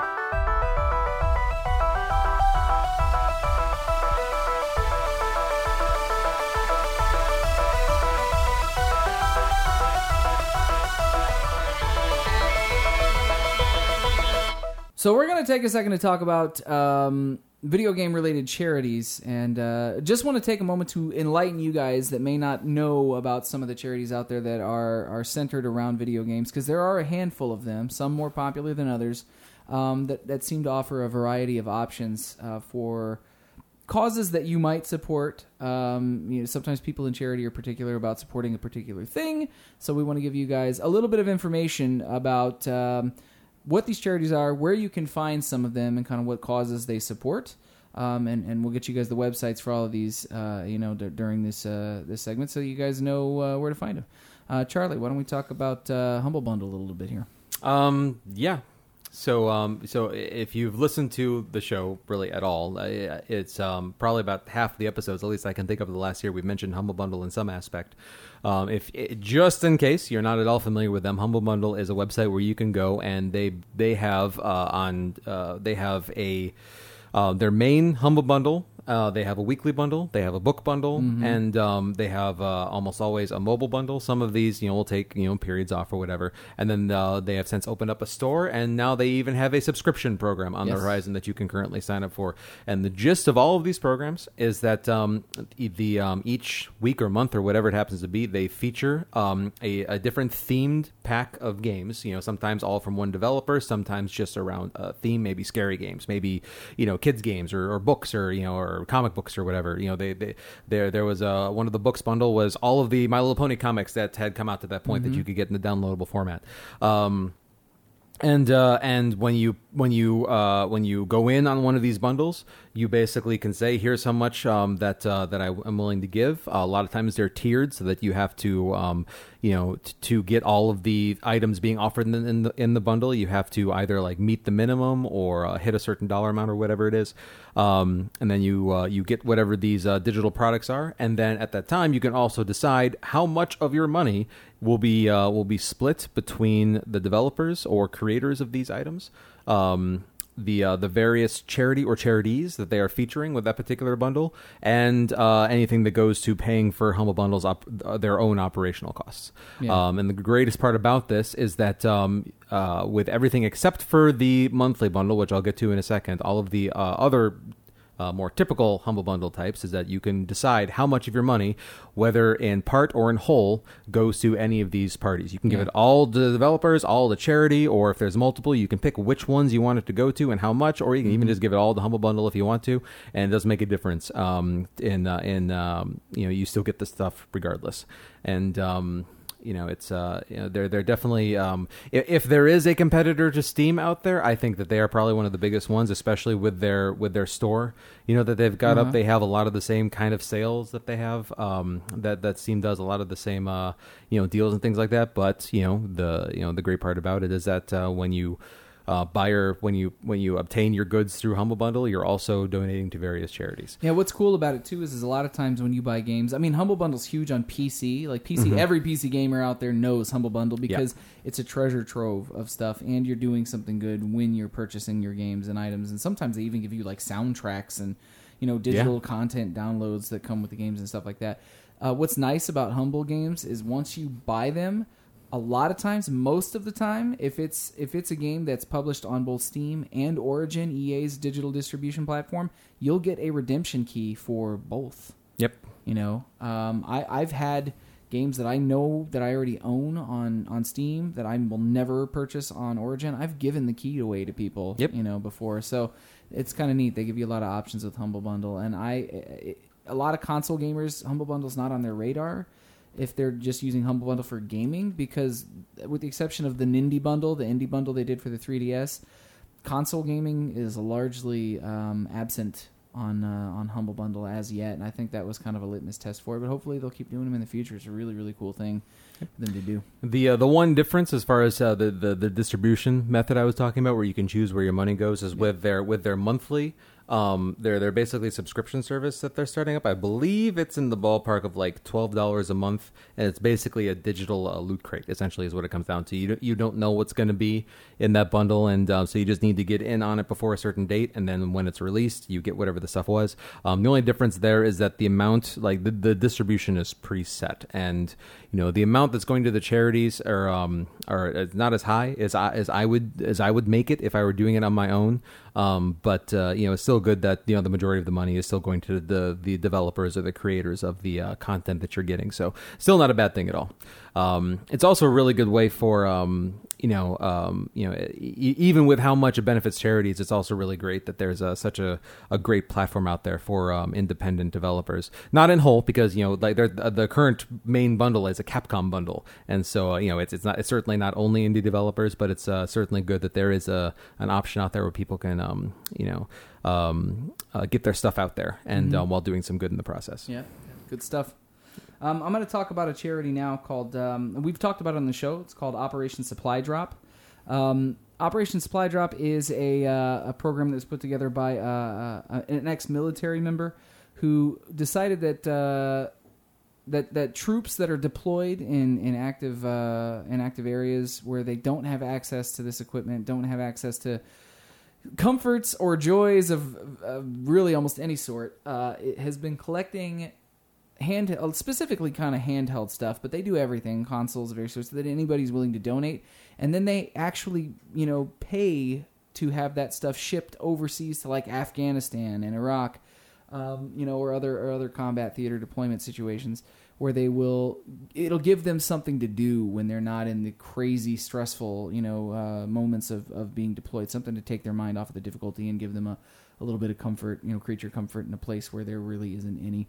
Kind of a cool charity. We've talked about it on the show before, but I figured it would be worth mentioning again. And you can actually find this particular charity at operationsupply.drop.org if you want to read more about that and kind of see what to do in order to get them that stuff. It's pretty neat stuff. Another one that's probably another one of the big ones that you folks have heard of, but just in case you haven't, is Extra Life. Extra Life. I'll just read you this right off their website because I can't describe it better than they can. Extra Life began in 2008 as a way of honoring a young lady named Victoria Enmund. Victoria's battle against acute lymphoblastic leukemia. I had to practice that. Inspired the Sarcastic Gamer community in a way that is difficult to describe. Sarcastic Gamer podcast and YouTube channel. Many of you are probably familiar with as well. I used to be a huge fan of that show before I was ever on a podcast. Members sent in video games and bought gifts to keep Tori's spirits up despite numerous hospital stays and 3 bouts with the deadly disease. Tragically, we lost Tori to cancer in January of 2008. Later that year, I asked my partners at Sarcastic Gamer, this is being written by Doc, by the way, I asked my partners at Sarcastic Gamer if they would be interested in Extra Life, a 24-hour video game marathon to raise money for the hospital that treated and fought beside Tori. In 2008 and in 2009, Extra Life raised a combined $302,000, 100% of which went directly to help kids like Tori at my local Children's Miracle Network Hospital in Texas. So on and so forth. You can read the rest of their description, their bio at extra-life.org. But the gist here is that I believe on a yearly basis, and their next event is coming up this November, or early in November, just in a few weeks here. I believe the 7th, I think I saw. It's basically now a 24-hour gaming marathon that basically you try and get sponsors for. The idea of which is that you sign up and you go to people and you say, hey, I'm going to play games for 24 hours straight and you should sponsor me, and for every hour that I play, give me $1, for example. And then if you make it all 24 hours, and the idea, of course, is that you live stream this, so that you can share your progress, through doing this or whatever. And then your sponsor gives $24 to this charity. It's a fun way just for people to be able to take their love of gaming and just combine it with people just being able to give to a good cause. And this is a particular interest to me because, in addition to the actual Extra Life event, of course, there are various events that also will have their own charity fundraising events and donate that money towards Extra Life just because, they believe in what they're doing, and I'm happy to say that Ponyville Cider Fest 2015 is repeating our charity partnership with Extra Life that we also did last year, and so all of the funds raised from our charity auction will also be going to Extra Life, and so particular interest in my particular camp on that particular. I just used the word particular like 8 times. You did. But Charlie had a tiny stroke. That's true. I smell burnt toast.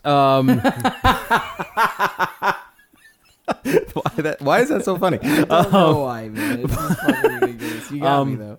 But yeah, no. If you're interested in this, I mean, at the very least, man, it's a really good excuse to just play video games for 24 hours straight. I mean, I can't even imagine what that would be like. Nope. So, I'm lucky if I play 24 hours in a month. So 24 hours in a day just sounds like a dream come true. Might actually get caught up on that backlog if you participate in extra. Maybe. An Extra Life. But yeah. So once again, game day of Extra Life 2015 is November 7th. You can sign up and find out more information at extra-life.org or just Google Extra Life.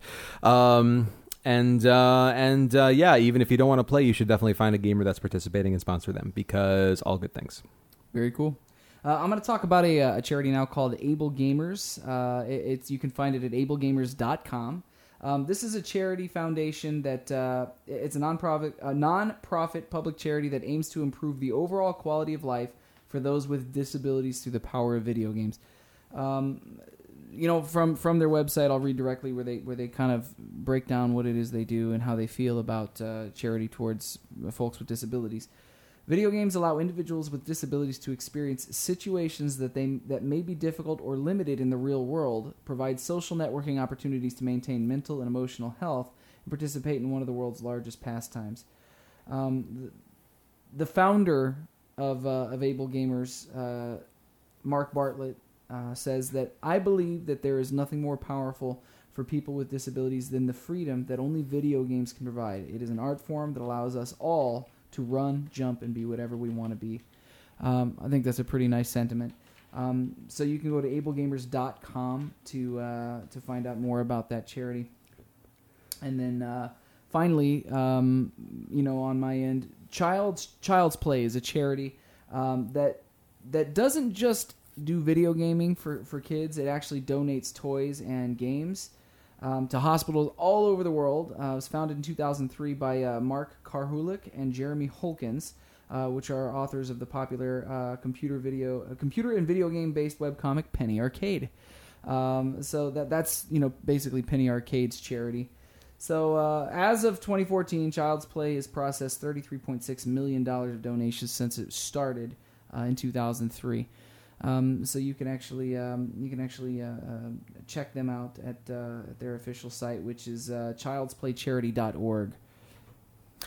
Another one that if you guys haven't heard of, you definitely should check them out, is Games Done Quick. Games Done Quick is kind of a different animal. They while still being, of course, a video game centric charity, their entire shtick is that it's all about speedruns and people getting through video games as quick as possible, which I've seen speedruns, just in general, I've seen people do speedruns of games that I cannot understand how these people are able to beat these games at the times that they do. I mean, yes, a lot of times they use in-game glitches, to get to make progress that you wouldn't be able to do normally. But still, it's very cool what they're doing.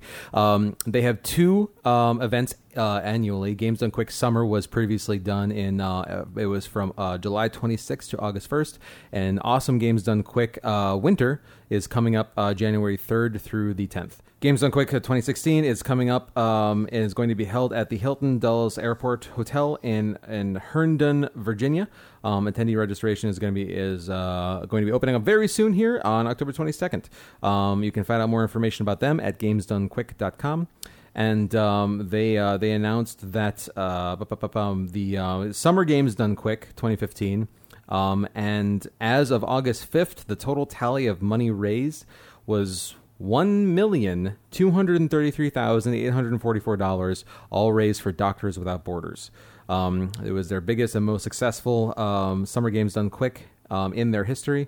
And they're be more announcing more information about their Summer Games Done Quick for 2016 coming up soon here. But yeah, just another way of being able to take an aspect of the video gaming community, speedrunners, and just being able to make a charity out of it. It's just a wonderful excuse for people to be able to play games and just do some good at the same time. Yeah, man, I can't complain. That people are taking any sort of time out of their busy and probably crazy lives to try and carve something out to help other people is never a bad thing in my book. Yep. Now, of course, it would.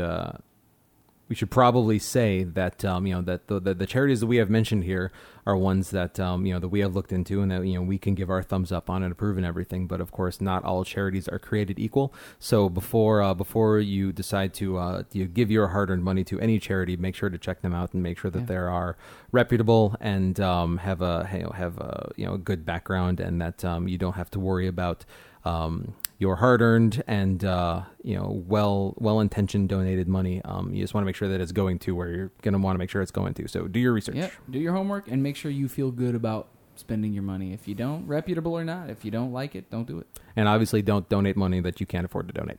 That's right. Because you don't need to be on the other side of that formula. Right. But yeah, so those are some of the charities that we picked out of the list that we can recommend to you. And for our mailbag, we asked if you guys had any that you'd recommend. So mailbag's coming up next. So before we get started with the mailbag responses, we have a voicemail, which may also be a mailbag response. But hey, voicemails! Hey, Gamerhead Radio. This is Matt Elfring. I am sorry. I've been very busy. We missed you. Playing music with my old band. I was at New York Comic-Con in New York City. But what I'm here to say today, I don't have a pitch for you. I want to apologize. I want to apologize to everybody listening. Because Tony Hawk Pro Skater 5 was all me. 100%. It's all me. I was hanging out with Lil Wayne, drinking some of that bubbly. And Lil Wayne said, hey, why don't you go hook up with Activision and make a new Tony Hawk game? I was like, yeah, let's do it. We high-fived, and we called Tony. He's on my speed dial. He's number 3. Like, Tony, what's up? Let's make this game. Like, yeah, and we talked to Activision. Activision's like, hey, Matt, great to see you. Missed you a lot. Let's make this Tony Hawk game, but let's make it in 5 weeks. And I was like, what? The Tony Hawk game in 5 weeks? Like, no way. Like, what, you want to just put some HD rendering on Tony Hawk 2 or 3 since everybody did that with 1? And he's like, no, brand new game. What do you want to bring to this game? And I'm like, all right, let's make it all online. So, like, you can watch people skate. You just get like, this is not a horrible idea. Let's add this new thing when you press the grind button in there, you slam down and you grind on things. Like, oh yeah, cool. And I was like, hey, let's make this game glitchy as hell. And they're like, yeah, what do you mean? Like, I'm like, let's just make it like where people fall for no reason and like go through walls and clip through walls to the digital universe. And they were like, are you sure, man? Like, that sounds like an awful idea for a video game. And I'm like, no, please don't. You know me, Activision, I play straight. So we did it. We made a really glitchy game, and yeah, I guess people didn't like it. I don't know if people understood that it was supposed to be a joke. Like, they were like, oh, play the new Tony Hawk game. It's like, well, you've got like 10 to play. You can play Ride, that was terrible, or you can play the other ones which are all the same with different levels. You've got enough. Oh, you want a brand new one? Okay, here. Joke's on you. It's awful. I did tell them when we were putting it out, though, that I wanted it to be $3 and not $60. So that $60 bullshit's on that. That's where they went wrong. I want it to be $3 on Microsoft's Xbox Live Store. Anyways, again, I'm very sorry to have purchased the game for full price. But also, you're kind of a sucker. Like, it didn't look good. Alright, Gamerhead. I'm out of 5, 4, 3, 2, 1, 0. We missed you, Matt.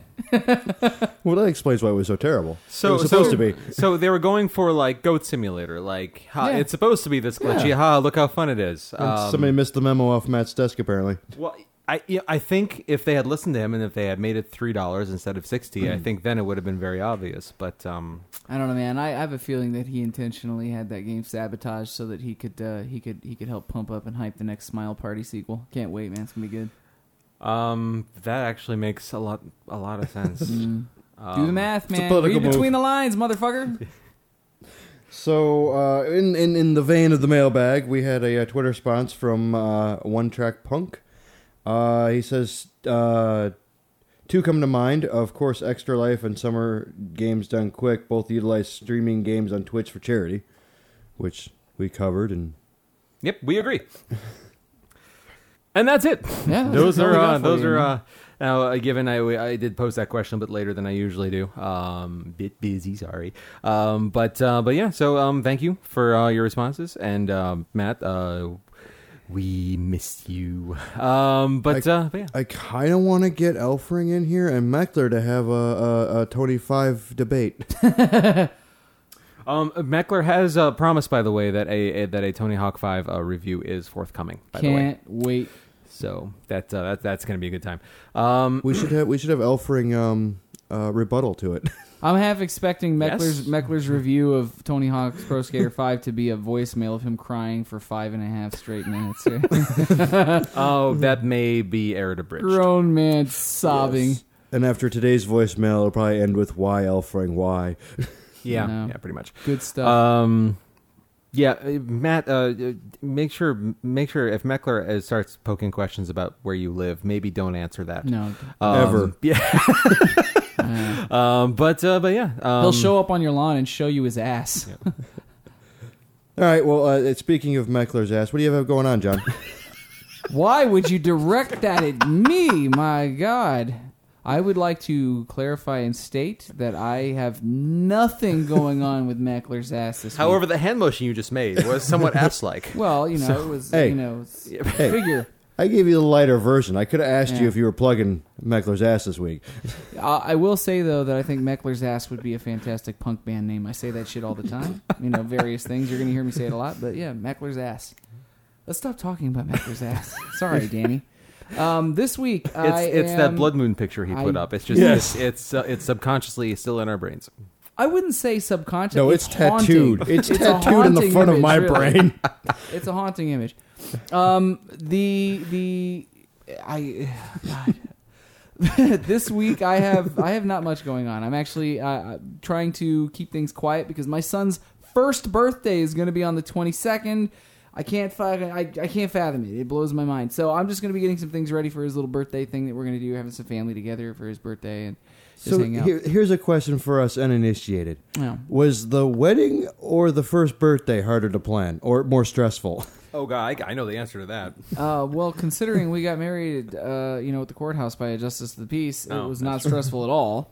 And no, man, there's no fucking stress. There's just joy and happy times. That's it. So you're not going into panic dad mode. This has to be perfect. No, Okay. not at all. Well, first of all, he's not going to fucking remember it anyways. We were gonna buy a $60 cake for him to eat, and then I was just like, why? Why would we do that? I'll make a machine cake and smash it into his face. The end result's gonna be the same, and the pictures are gonna be great either way. There you go. Wait, it all makes sense now. All makes sense. Oh. We don't need this stupid cake, but I need this Mad Max for the exact same price. I actually no, because I checked that shit out from the library like the ghetto Puerto Rican that I am. So, no, that's it for me for this week. It's just, it's going to be keeping it chill. Views for Villains is going to be getting together to talk about a few things. We've taken a couple weeks off to just do nothing because we were just all burnt out. That's it. Not just going to hang for the week. What about you, Goat? You might need a minute. Definitely not being a ghetto Puerto Rican with the first birthday on the docket. That's right. Jesus. Hey, man, don't you sass me. I'll shank you. I got to stab you in the reefs. I'll take your hubcaps, motherfucker. You keep your judo on that side of the room. On my side of the room. What is happening? I have no idea. We hired the nice guy. This is what we get. This has been an unusually long recording for you guys. Yeah, So, we're punch drunk. We've been recording for a long time, and it's like midnight, so we're all falling asleep. You guys have been down this road with us before. It's always fun. Either It's true. Charlie's drunk, we're tired, or we're drunk and tired. Drunk? No, those are the he's three saying- options. normal. Yeah. That's one of the options. So- That's absolutely one of the options. On my end of things, I got nothing going on. We're kind of on a hold with the record right now, having a couple technical issues. Not a big deal. Just got to get over that hurdle real quick. It's a fucking record. It's plagued with everything. I swear to God, if you're going to do something, never make a record. There's far better things in your life you could do. Unless you're a musician, then make a record. But other than that, nothing really. I mean, I'm gonna try to get some fucking gaming done this week. Like get caught up. I got Telltale's burying me alive, and that is my my goal is to get at least to the 0 with them. I mean, you're probably going to do this anyways, but just my recommendation is just to buy, the $4.99 just episode 1 first. Don't just buy like all, No. I buy them episodically anyways. Because okay. One, I get the fact that $25 or $20 for a $25 game is cheaper all at once, but it's more cost effective to me to spend $5 every couple months. Yeah, that's fair. That's fair. So I'm like, whatever, you get your money. But even putting that aside, because if you buy the $4.99 pack and then the $19.99 add-on that is the rest of the episodes, it is a penny cheaper than buying the $24.99 all in one shot. Charlie, we've covered this. I will never have a $5 PlayStation 4. I sure as hell will not have a penny cheaper game. I'm just saying. You could. Yeah. So, speaking of, the person who probably has the most going on, what do you got going on, Sir Ponies? It's me. Ponyville? Ponyo. Ponyo? Don't know. Don't ever say that again. That sounds like things we don't need to be speaking of. All right. I am not going to probe on that further. So it's a little, just as John mentioned, a little bit of background trivia. We typically gather at 7 p.m. on Sunday, start recording in the ballpark of 8, and typically we're done by like 10:30 or like 11 or so. As you guys know, this is typically between an hour and a half, 2 hour podcast. It is currently midnight, so none of that happened. Shit. Yeah. So one of those. Yeah. So on my side of things, Ponyville Cider Fest. So help me God, we will have the schedule. You almost went full Charlton Heston right there. We will have the schedule and of panels and musicians posted by the end of this week. Hopefully by the time we record next week. If those things aren't done, I'm going to be very upset. We just got I just got the full list of all of our vendors and our vendor hall map all posted. So if you're curious at all to see the 35 odd vendors they're going to be at Cider Fest this year and all their different things that they are selling and producing, that's all up online for your ingesting pleasure. And panels and all that fun stuff will hopefully be coming up soon. A couple community guest announcements should also be this week should be chock full of announcements. I really, really, really hope, because I really need to start putting that con book together. But yeah, aside from that, PonyvilleCiderFest.com for all of your cider festy Ponyville needs. After that's going to be, then pretty much flipping over and starting to work on planning Winnie City and MLP MSP. So hooray! So you get to find the finish line to cross it and start over like Game Plus. Yes. I do. There's points in my life I don't envy you. This is one of them. Yes. Also, listeners, if you could start just pulling together and trolling the shit out of John and the VNs for Villains, I'd love to see P is for Ponies play a con anytime this year. I would pay so much money. Yes. Disturbing. I wouldn't actually, because I don't have it to spend. But I would to have it. I would donate to the cause to see P is for Ponies. Still disturbing. There are plenty of songs for you to cover there, John. But yeah. So for next week's show, we are basically going to have a roundtable discussion on games that we have found to have really excellent level design. And so each of us will be going over some of the ones that we feel that we have been particularly impressed by, and why we really like them, and what we really liked about them. And so that's going to be our topic for next week. And so as such, our mailbag question to you is going to be just that. When some of the various games that you've played, have there been any that have stood out to you as having just really particularly good level design, and why? So that is our mailbag question to you for next week. And with all that being said, while you're looking forward to that, if you've liked what you heard, you can find us at GamerheadRadio.com, at Facebook.com/GamerheadRadio, and on Google Plus at google.com/+GamerheadRadio, and on Twitter at GamerheadRadio, where I'm at TEK Charlie, Goat is at Sir Goatsworth, and John is at the Fallon Flynn. You can contact us at editors@GamerheadRadio.com, or leave us a message at 94926Gamer. So you can download the official app on Google Play and subscribe on iTunes, Stitcher Radio, TuneIn Radio, YouTube, Twitch, or with your podcast downloader of choice, as well as on SoundCloud. So help me God, this time really for real, for actual realsies, for realsies. The channel currently exists. There's just nothing on it. /Gamerhead Radio as per usual. SoundCloud.com/Gamerhead Radio. Thank you, Goat. No, actually, thank you to Goat, because he's the one who actually... I made the thing. We just got to get Charlie to put the thing on the thing. And that's dirty. So thank you very much for listening. This has been yet another episode of Gamerhead Radio. Of exhausted Gamerhead Radio.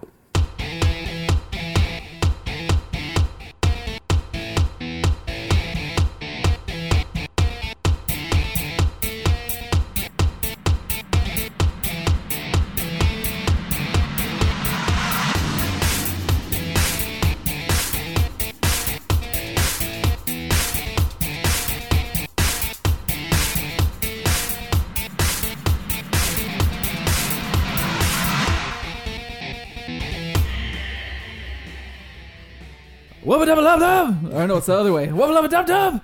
It's fucking stuck in my head, man. Call us, do it, let's party. Wubba dubba dub dub. Now you can get the belches into your normal I speech. told Megan I'm going to work on it, actually, because his Justin Roiland's voice is right in my range, because he does lemon grab on Adventure Time, and I do lemon grab all the time to Luca because he thinks it's funny, even though lemon grab is fucking disturbing. So you could do Rick, no problem. If I work on it, I probably can, because lemon grab's voice is basically just an offshoot of Morty's voice. Like, Morty and lemon grab sound really similar. Oh, okay. Nasally and kind of whiny, and so like I'll do to... There's a little character in Adventure Time called, they call him Little Baby Lemon Sweets. It's this little lemon doll that the two Lemon Grab brothers fight over and call it their child. It's really weird. Okay. And so I'll look at Luca, and he'll give me this little, like, like toothy monkey grin when I do it. I'll go, little baby lemon sweets. We'll fetch our son a sleeping bonnet. Beautiful. You know, so he kind of sounds a little bit like Morty. Yeah. And his Rick is just a deeper version of that. So I'm going to work on Rick because I feel like I could do that. I'm all for it. 1 million years dungeon. Acceptable.